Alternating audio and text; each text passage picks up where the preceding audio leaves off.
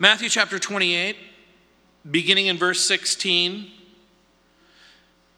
Then the 11 disciples went away into Galilee to the mountain which Jesus had appointed for them. When they saw him, they worshiped him, but some doubted. And Jesus came and spoke to them, saying, "All authority has been given to me in heaven and on earth. Go, therefore, and make disciples of all the nations, baptizing them in the name of the Father and of the Son and of the Holy Spirit, teaching them to observe all things that I have commanded you. And lo, I am with you always, even to the end of the age." The chapter began with the resurrection of our Lord Jesus Christ and his appearance to two women. And now it's going to conclude with the appearance of Jesus to the 11. And then the final instructions concerning our witness and our service as the people of God and the church of God. The Duke of Wellington called these instructions the marching orders of the church. It's a kind of divine warrant.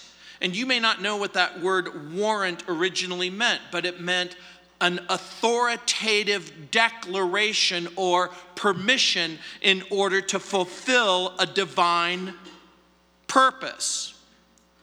And so this is the divine purpose that's given to the apostles and the disciples. The warrant contains explicit instructions in the form of 4 alls in the passage. The risen Savior declares that he has all authority in verse 18, which provides the basis for global missionary adventure. It describes the secret of our service. Yes, missionaries are in a very real sense a part of God's secret service. It's going to be a clandestine mission in many ways, but it's also going to be overt in many ways. Next, he's going to describe the scope of the service, all of the nations in verse 19. These aren't just political or geographical or sovereign nations, but rather these are people groups. The word nations is ethnos. We get the word ethnic from it. These are people groups that are distinguished by race and language and culture and religion and geography. So it might be all of those things or a combination of those things. Next comes the substance of the service. At the end in verse 20, teaching all things. Verse 20, at the beginning of verse 20. And finally, we're strengthened for that service. I am with you all the days, or as the King James Version puts it, and the New King James Version puts it, always. Part of what I want you to begin to think about now as we come to the end of Matthew's gospel that claims that Jesus is the King. The Jewish religion had failed to save them, because the Jewish religion was never intended to save them. The Jewish religion was intended to be a revelation of a God who would reveal who he is and what he desired in the purpose of a Savior. Greek philosophy had failed them. Roman law and rule had failed them. Where the world found more, where they were supposed to find moral and spiritual guidance, they found further corruption. And so part of what you need to begin to understand is that in order for God to save people, he was going to save them not just through a religious system of belief, but rather a real person, the person of Jesus Christ. And so we begin with the king's unlimited authority in verses 16 through 18. Look what it says. Then the 11 disciples went away into Galilee to the mountain which Jesus had appointed for them. In verse 17, and when they saw him, they worshiped him, but some doubted. Again, I need to refresh you in the chapter. The angel told the women, go quickly and tell his disciples that he's risen from the dead, and indeed he's going before you into the Galilee in verse 7.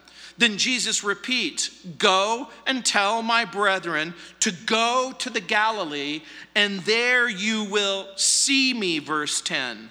This is the same appearance that's recorded in Mark chapter 16, verses 15 through 18. And it also is a description of what Paul hints at in 1 Corinthians chapter 15, verse 6, when he says that our Savior was seen by upwards of 500 people. We're not told which mountain in the Galilee they were to go to.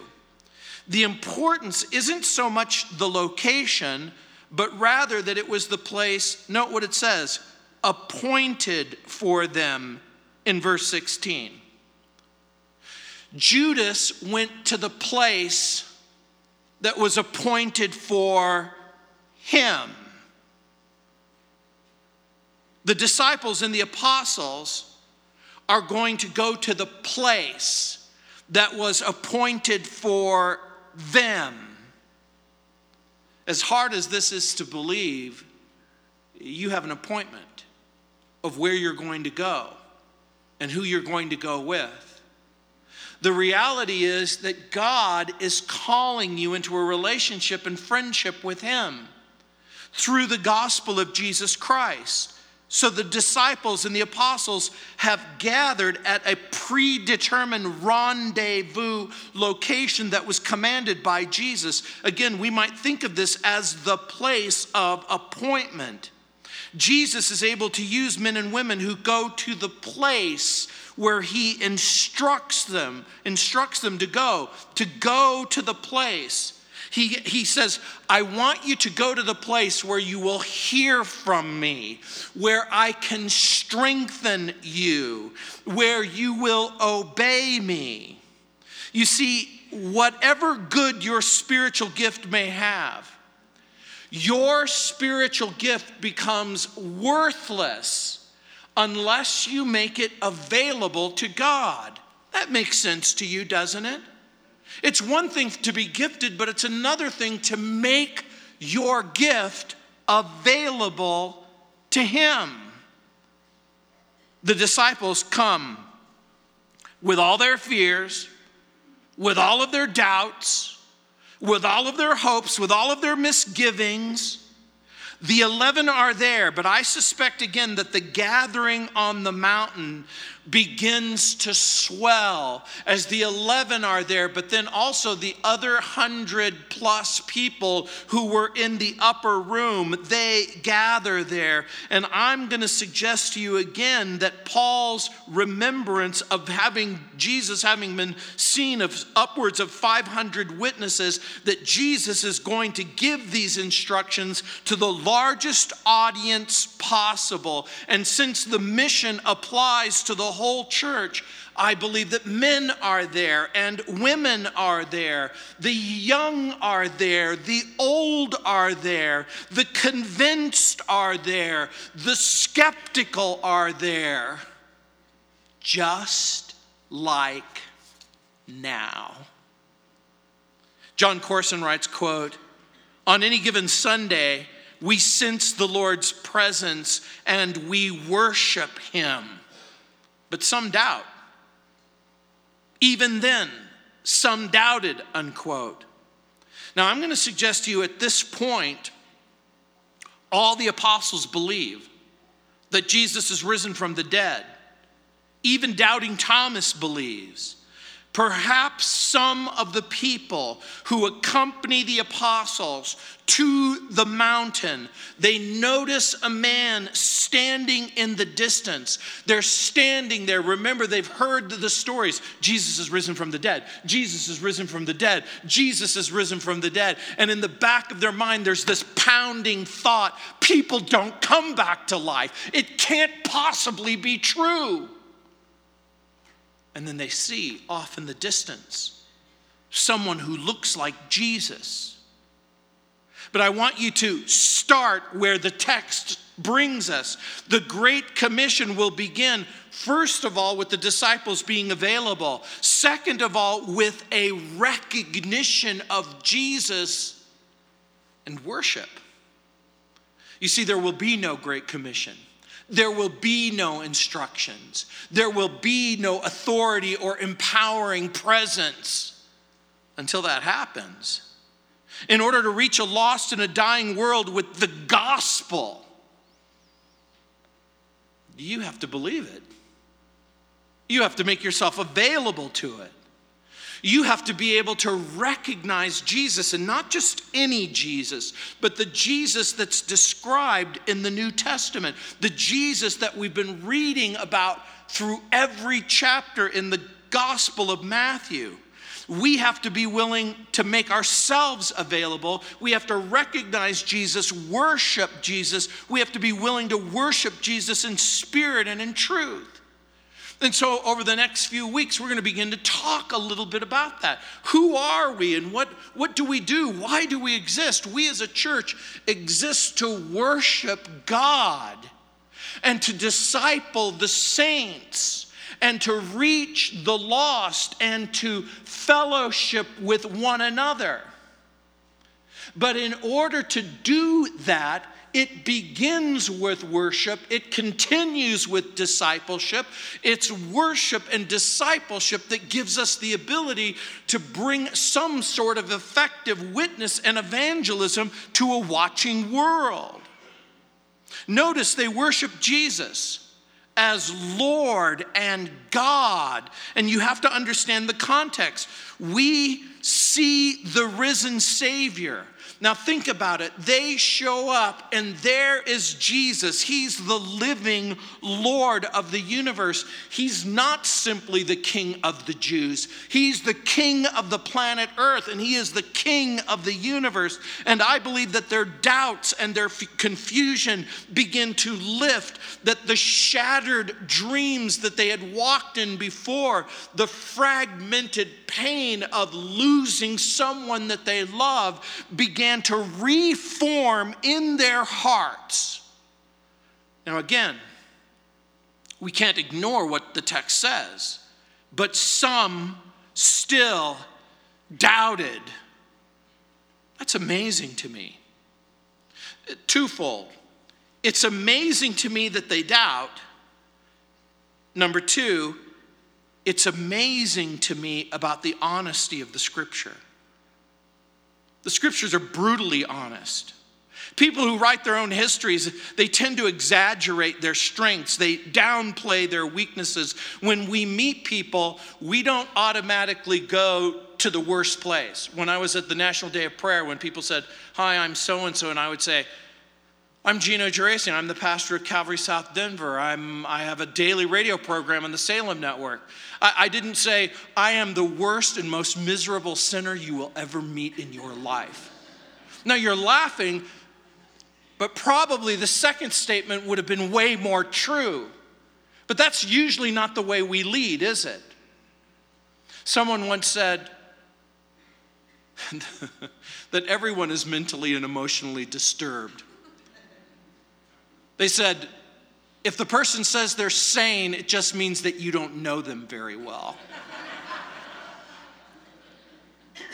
We typically don't begin with our doubt. We begin with our strengths, not our weaknesses.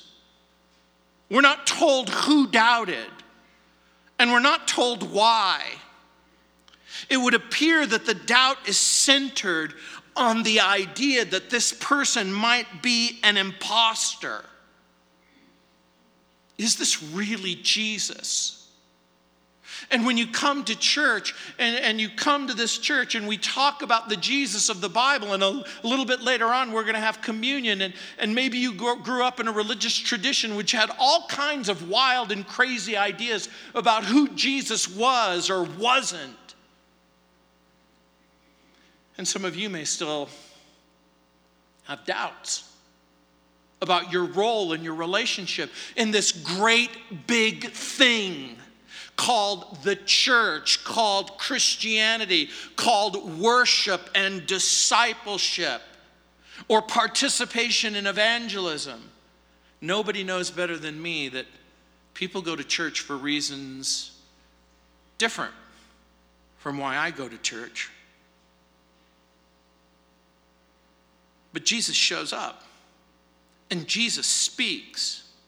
And the moment that Jesus speaks with authority, I'm going to suggest to you that the doubts begin to dissipate. In verse 18, it says, and Jesus came and spoke to them, saying, all authority has been given to me in heaven and on earth. I want you to understand what's happening. For the people who are doubting, there is Jesus back from the dead, speaking in a way that is understandable and recognizable. I'm going to suggest to you that hundreds of people who were there are going, it is Jesus.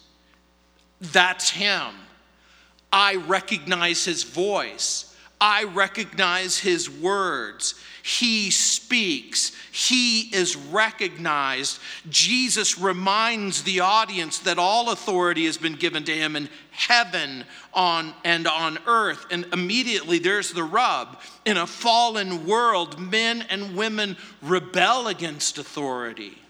There's a growing population of people who believe that personal feelings, personal preferences, personal beliefs are determined by the individual, by the culture, by the government.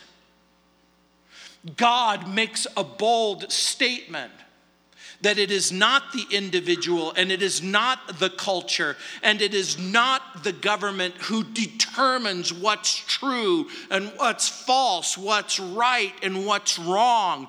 There is a God in heaven who has spoken on the subject. That's never more true than if you ever go to Washington, D.C. It's interesting to me how many people think that government is the solution to their problem.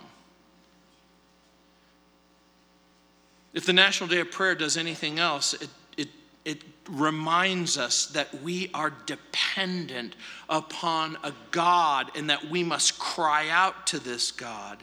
But again, understand what's going on in the text.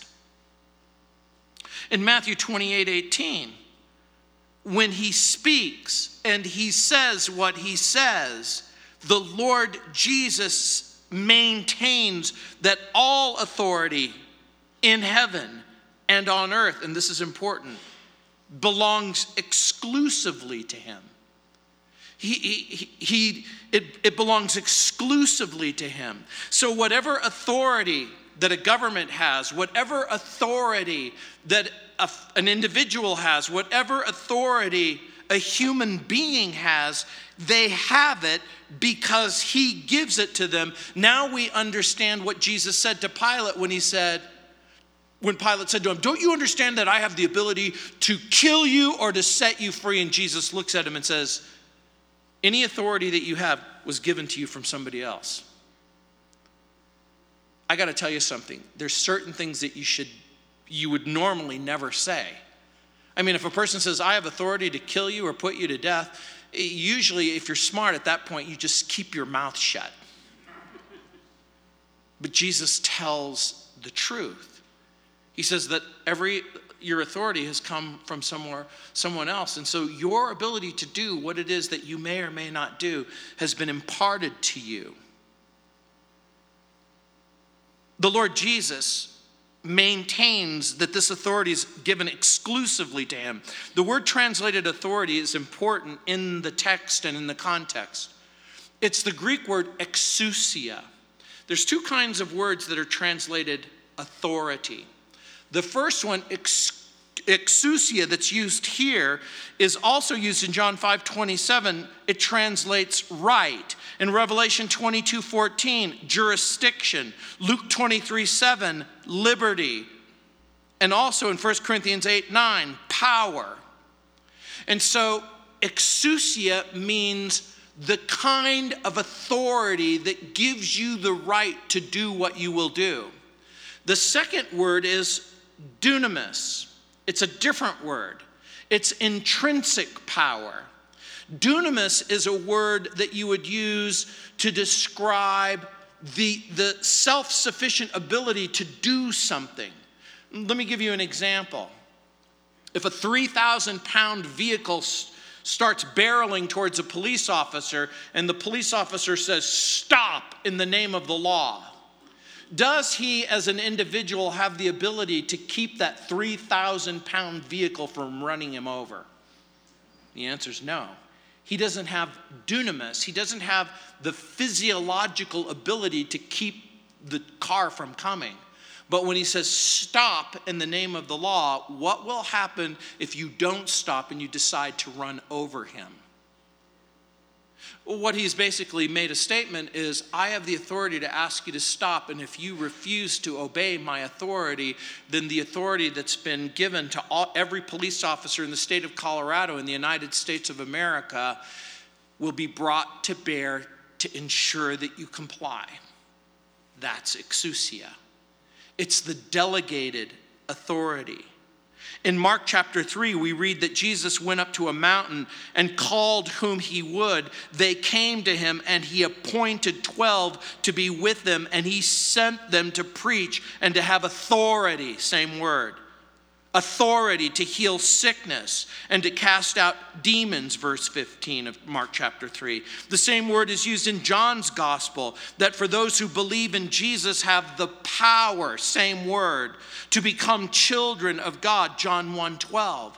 And so that when you preach the gospel and you say, Jesus loves you, God loves you, if you'll turn from your sin, if you'll accept him as your Savior, he will forgive you, he'll come into your life. You have the authority to say that because it's true.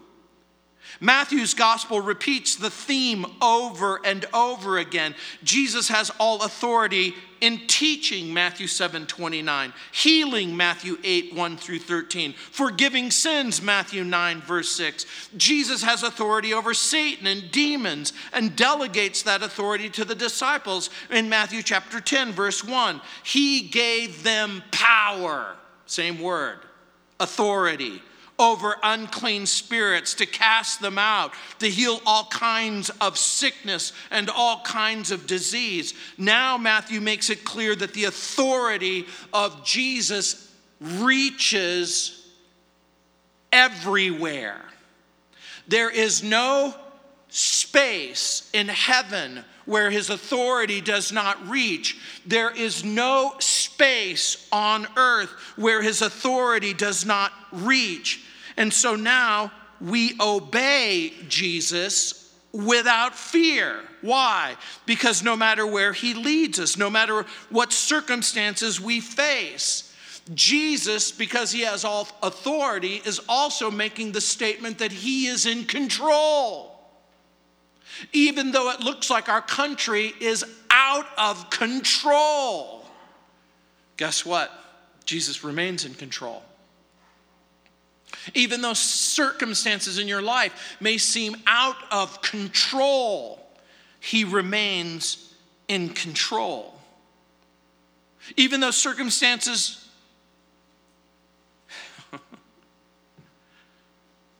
don't seem to submit to his control, he remains in control.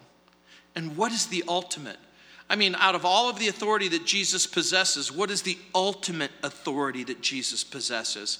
Jesus has the right, read authority, to raise the dead and judge the dead.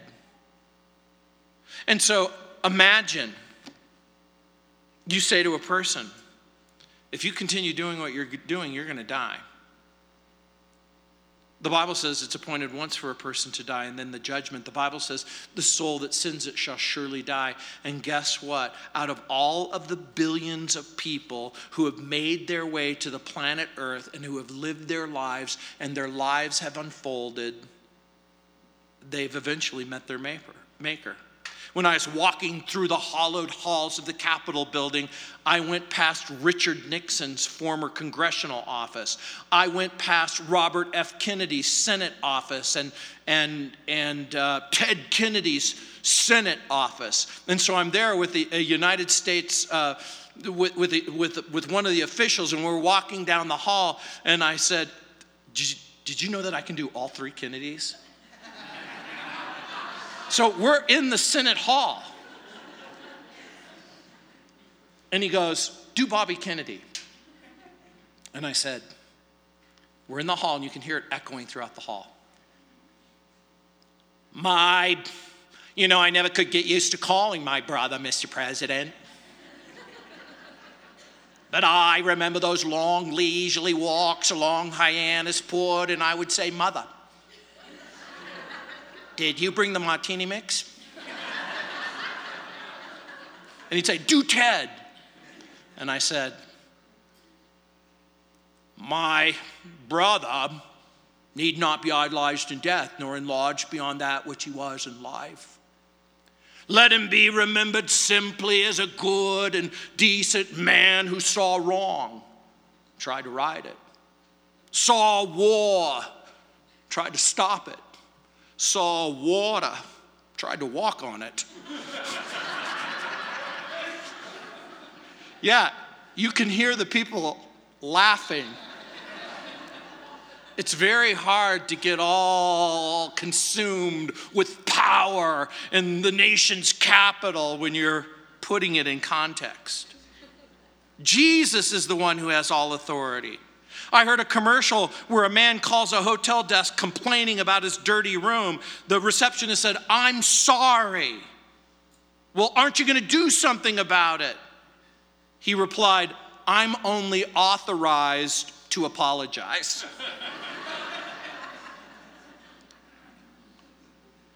Jesus is authorized not simply to apologize,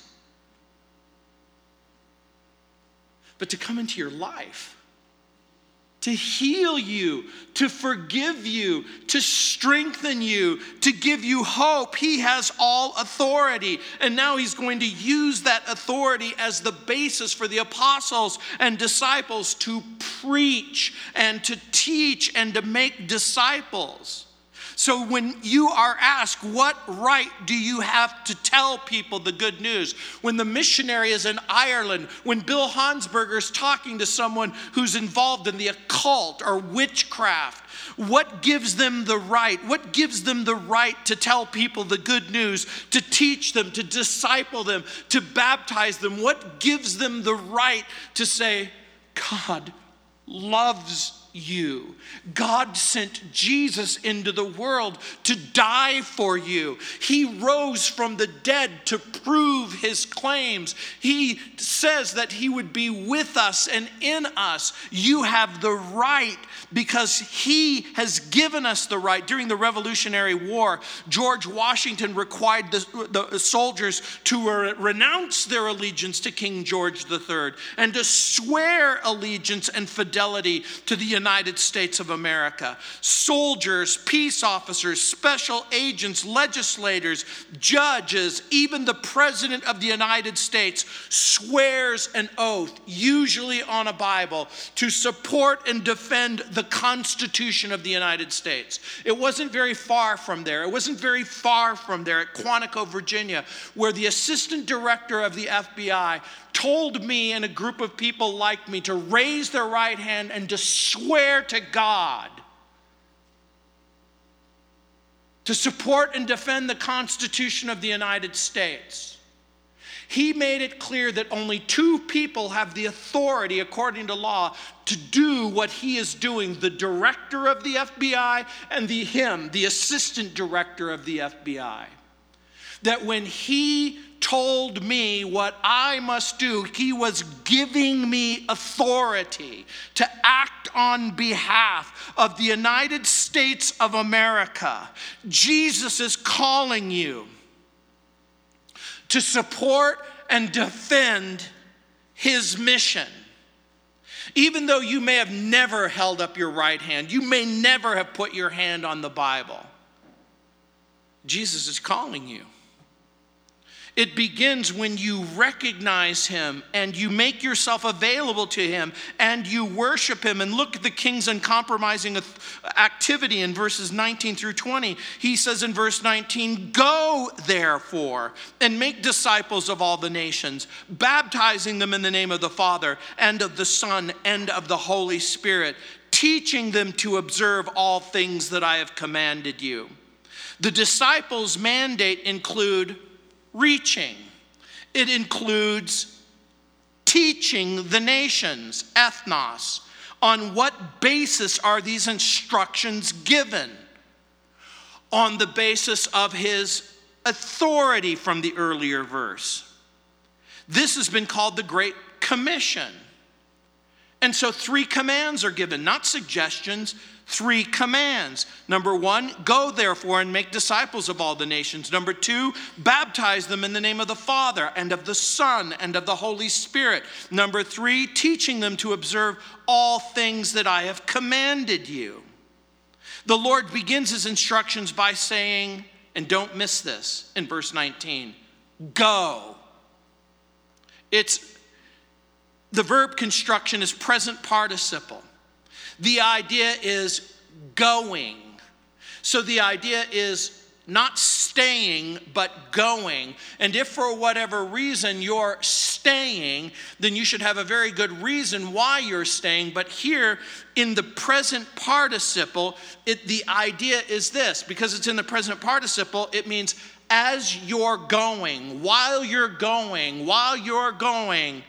and while you keep going. The only command is to make disciples. So the idea is go, keep going. While you go and while you're going, you're making disciples. You're making disciples in the children's ministry. If Washington shows me anything at all, it shows me that there are adults who want to act like children. But in our children's ministry, we want our children to prepare to be adults for Jesus. And so we're going to teach them the Bible. We're going to instruct them in a biblical worldview, reminding them that the Bible is real and true and it can be trusted, and that the commands that God has given, that they can be trusted. The only command is make disciples. And so here's the idea. Go while you're going. As you continue going, make disciples. Go because you should go. Again, unless you're ordered to stay. We should go because Jesus has promised to impart strength and power. So here's the idea. I've given you authority. Go. Keep going. I've given you strength, power, and authority. We should go. Why should we go? Because Jesus is worthy of honor. Jesus is worthy of praise. Jesus is worthy of glory, homage, faith, and obedience. In Mark's gospel, we read in chapter 16, verse 15, go into all the world. So what does it mean to make disciples? At the most basic level, a disciple is one who learns from a teacher. And so this word, make disciples, is very, very specific. Making disciples must mean instructing new believers on who Jesus is, what Jesus taught, the identity of Jesus, the mission of Jesus, the destiny of Jesus. We teach people how to follow Jesus and submit to Jesus, obey Jesus. And if you're not teaching people how to know him and love him and follow him, then you're probably not doing discipleship. We take up his mission of love and compassionate service to those whom Jesus brings into our life. Who has Jesus brought into your life? Has Jesus brought your children and your grandchildren into your life? Has he brought your friends and your neighbors into your life? Who has Jesus brought into your life? In Mark's Gospel, chapter 16, verse 14, it says, quote, afterward, he appeared to the 11 as they sat at the table, and he rebuked their unbelief, their hardness of heart, because they did not believe those who had seen him after he had risen, unquote. We're not surprised that when Jesus first shows up to them, they don't believe, and they hadn't believed. Remember what we've already learned in Matthew's gospel. Remember, they had rejected his own statement. I'm going to Jerusalem. I'm going to come back to life. You know what? That's a very clever thing to say, but we don't believe you. then they don't believe the empty tomb. Then they don't believe the angel's message. Then they don't believe the women's testimony. And so don't get frustrated when your family and friends say, I don't believe you.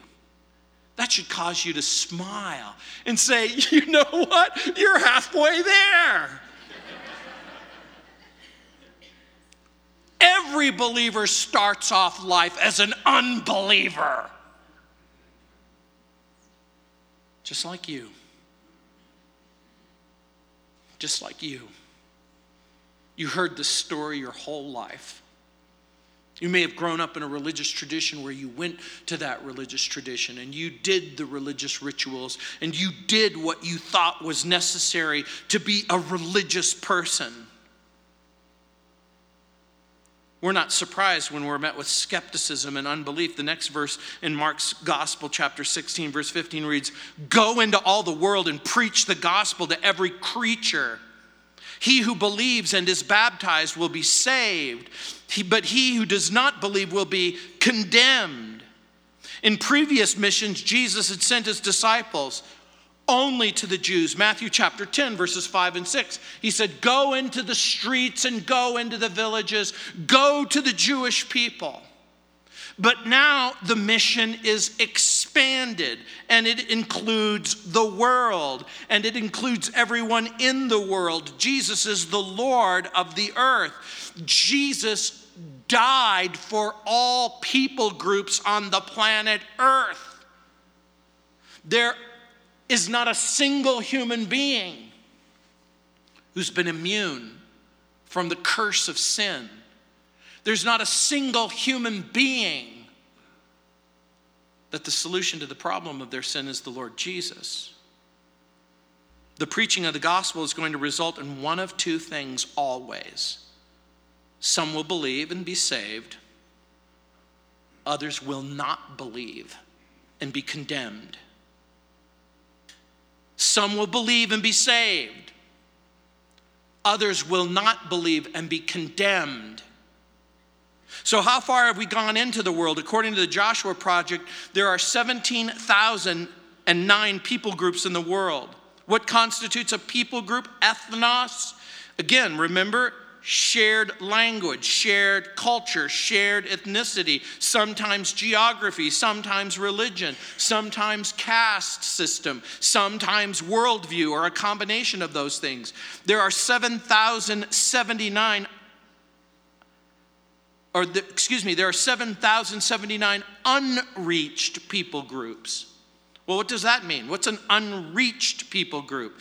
It means that less than 2% of the total population of that group are evangelical, and less than 5% Christian adherent. Think Catholic, Orthodox, Protestant. Which countries have the most unreached people groups? Number 1, India, 2,276. China, 445. Pakistan, 386. Bangladesh, 293. Nepal, 258. As Christianity shrinks in Europe and North America, the numbers of Christians are growing in Central America, Latin America, Africa, and Asia. Where are Christians most likely to be persecuted? In Muslim-dominated countries.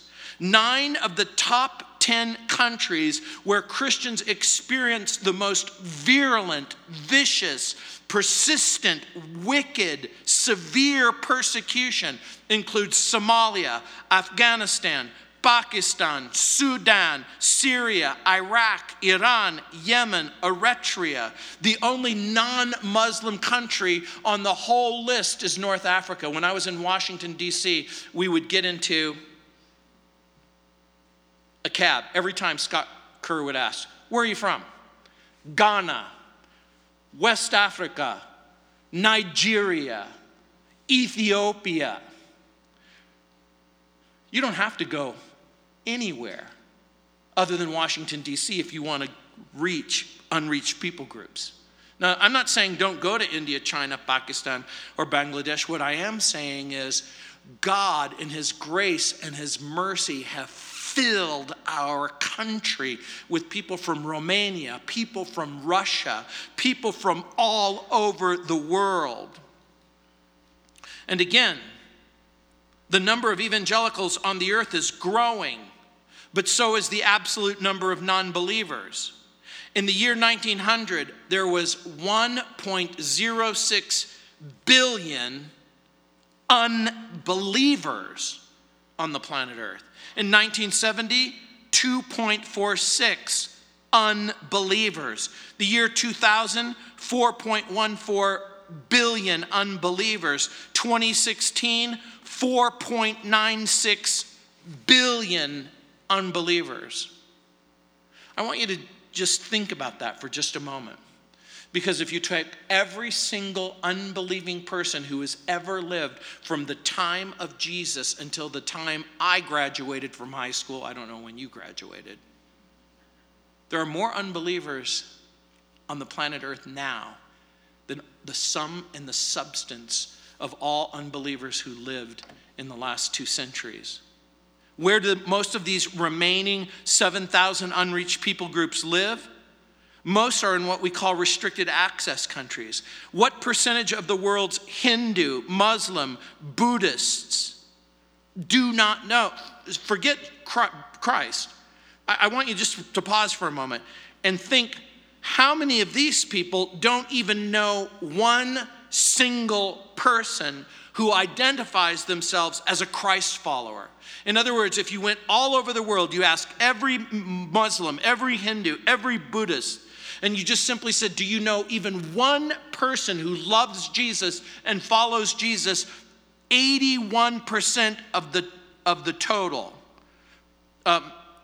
don't know Christ.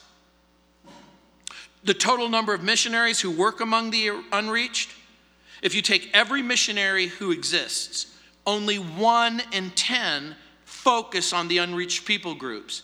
In the world, there are people groups with no known evangelical church. There's no known mission. There's no known ministry tools available to them. There's no known agency work.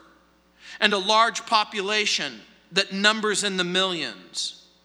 Would you like to know about those places? If you would like to go to know about those places, go to finishingthetask.com. I don't know if James or the rest of those people put it up there, but I'm going to repeat it twice because I don't see it on the screen. Go to finishingthetask.com, finishingthetask.com. The psalmist wrote in Psalm 2:8, ask of me, and I will surely give the nations, ethnos, as thine inheritance, and the very ends of the earth as thy possession. I don't normally do this, but we're going to do that right now. In Psalm 2:8, ask of me, and I will give the nations as thine inheritance, and the very ends of the earth as thy possession. Let's do it. Let's ask him. Let's ask him to give the nations as Christ's inheritance and the ends of the earth as his possession.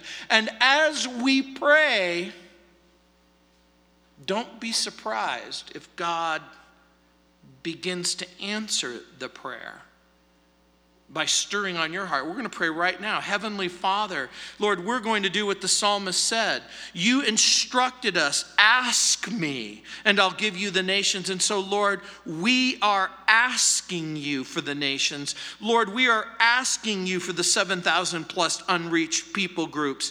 Lord, we're asking you, Lord, we know that there's a presence in Hindu countries and Muslim countries and Buddhist countries. We know that there are 300 million plus followers in China. We know that there are literally millions of people in South Korea. Lord, we pray that the peace that would come about in North and South Korean peninsula will result in a mass migration of Christians to the north, and that the evangelism explosion would begin. Lord, we ask, Father, that you will do exactly that you will reach the nations, that they would become your inheritance, because we know that everyone who knows you and loves you in Christ is a part of the inheritance. So who remains to be unreached? Your neighbors, your friends. The 50 largest unreached people groups are posted at joshuaproject.net. If you want to begin to pray for these people, go to joshuaproject.net. All 50 of these people groups have less than 2% Christ followers. Individuals in the groups may be limited or have no access to the gospel whatsoever. The 50 unreached people groups comprise 1.48 billion people on the planet. 1 in 5 people on the earth live in those 50 unreached people groups. Every group is larger than 10 million people. None of the indigenous church has a gospel presence. 23 are Muslim, 18 are Hindu, 6 are Buddhist, 2 are ethnic religions, 1 is non-religious. 44 of the 50 unreached people groups live in the 1040 window. Some have suggested that since Mark's gospel says believe and be baptized, that both belief and baptism produces salvation for sinners, but nothing could be further from the truth. That can't mean that. For these reasons, quickly, the thief on the cross wasn't baptized, but assured of salvation by Jesus on the basis of trust and belief. The Gentiles in Caesarea were baptized after they were saved in Acts chapter 10, verse 44. Jesus himself didn't baptize, which seems strange if baptism is necessary for salvation. Paul thanked God that he baptized only a few of the Corinthian believers. There are over 150 passages in the New Testament where salvation is by faith alone. But this doesn't mean that this passage is ignored. Every single person who's discipled should be baptized because it's the believer's way of going on record. I am a Christ follower. I am a lover of Jesus. I want the entire world to know that the life that I used to have is no longer the life that I now have. And so, what does it mean to baptize in the name, singular, of the Father, the Son, and the Holy Spirit? It must mean part of a creedal statement that we believe what the Bible says about the Father and about the Son and about the Holy Spirit. Martin Luther said, the creed confesses 3 persons as comprehended in one divine essence, each one, however, retaining his distinct personality. To the Father we ascribe the work of creation, to the Son the work of redemption, to the Holy Spirit the power to forgive sin, to gladden, to strengthen, to transport us from our death to life. And so, discipleship incorporates teaching to observe everything that Jesus commanded. That's why we've devoted our ministry to teaching everything in Matthew, everything in Mark, everything in Luke, everything in John, everything in the New Testament. But we're not content. We have to go back and teach Genesis and Exodus and Leviticus and Numbers and Deuteronomy. With every command, Jesus gives a promise of help. What are some of those commands?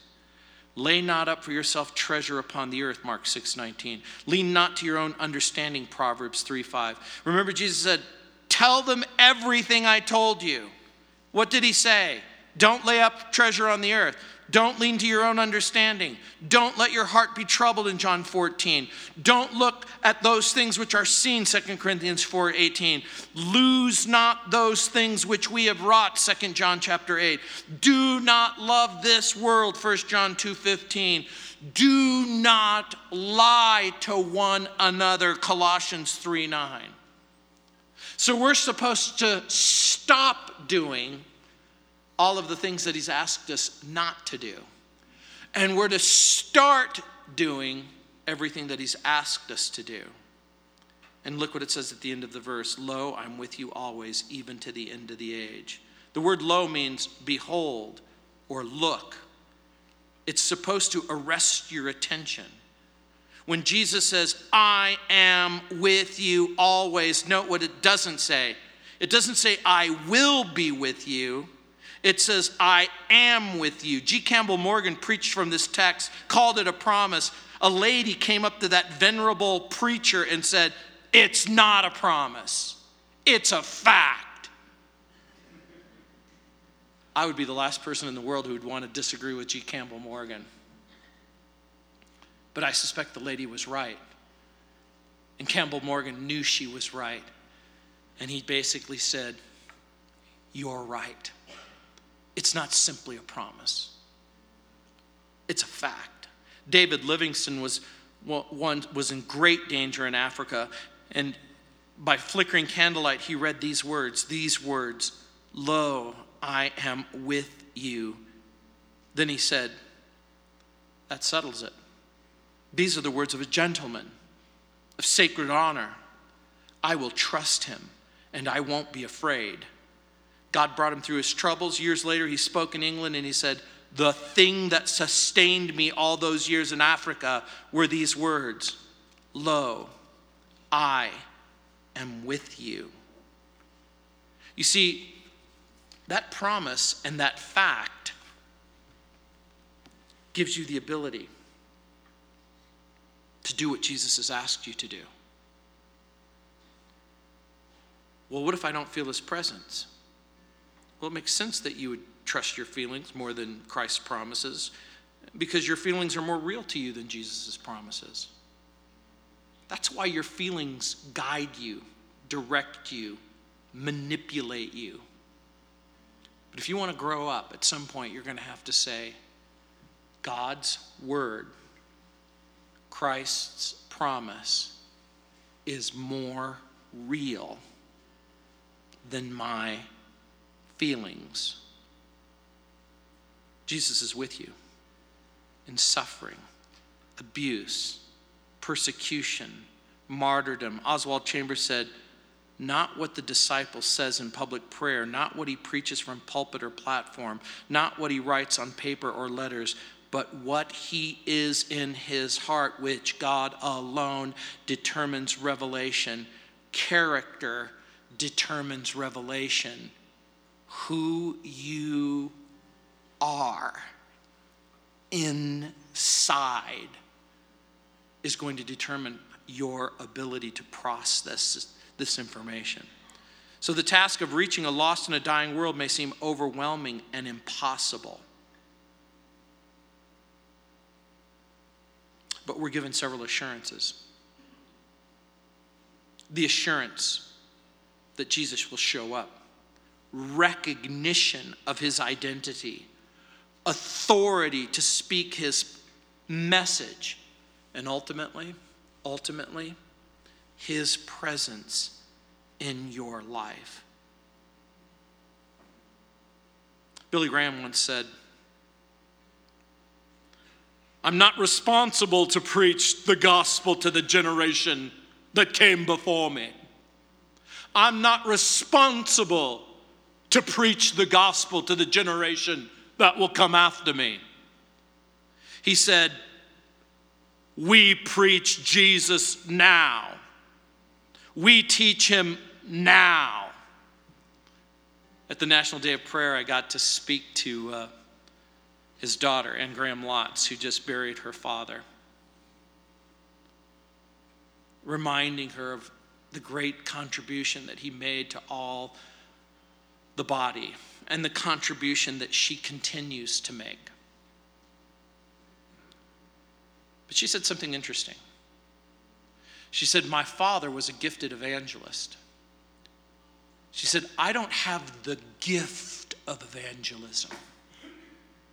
She said, I just simply have the duty and the opportunity to present Christ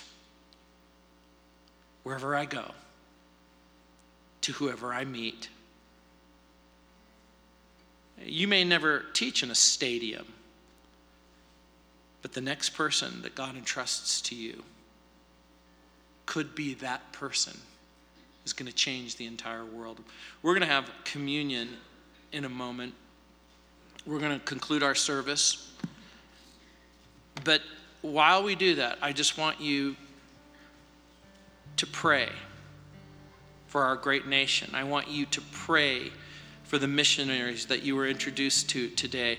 I want you to pray about the role that God has called you to in the body of Christ and to this church specifically. So I'm going to pray for you right now. Heavenly Father, I pray for these men and women. Lord, I pray that you would reveal to their heart the gifts and callings that you've placed in their life. Lord, I pray that with their gift and calling that they would come to understand what that is. Their availability to use it as they recognize who Jesus is. And Lord, we remember shortly before his death that when he gathered with the disciples in the upper room, he said, I'm going to die. I'm going to become a sacrifice. Lord, according to the Bible, it says he was going to take bread and break it and give it to his disciples. And he was going to take a cup and pass it among the disciples. He would say to them, eat and drink. He would say, this is the cup of my blood, the blood of the everlasting covenant, which will be shed for the forgiveness of sin.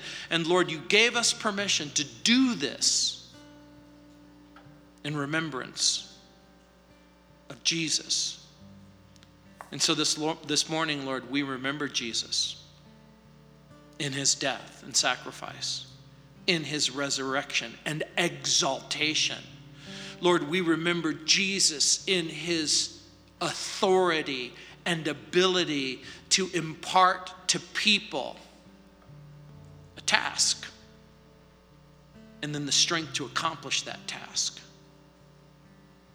And so, Lord, as we worship you, as we spend this time both in worship and praise, Lord, we would remember that the fulfillment begins when we recognize Jesus, when we worship Jesus,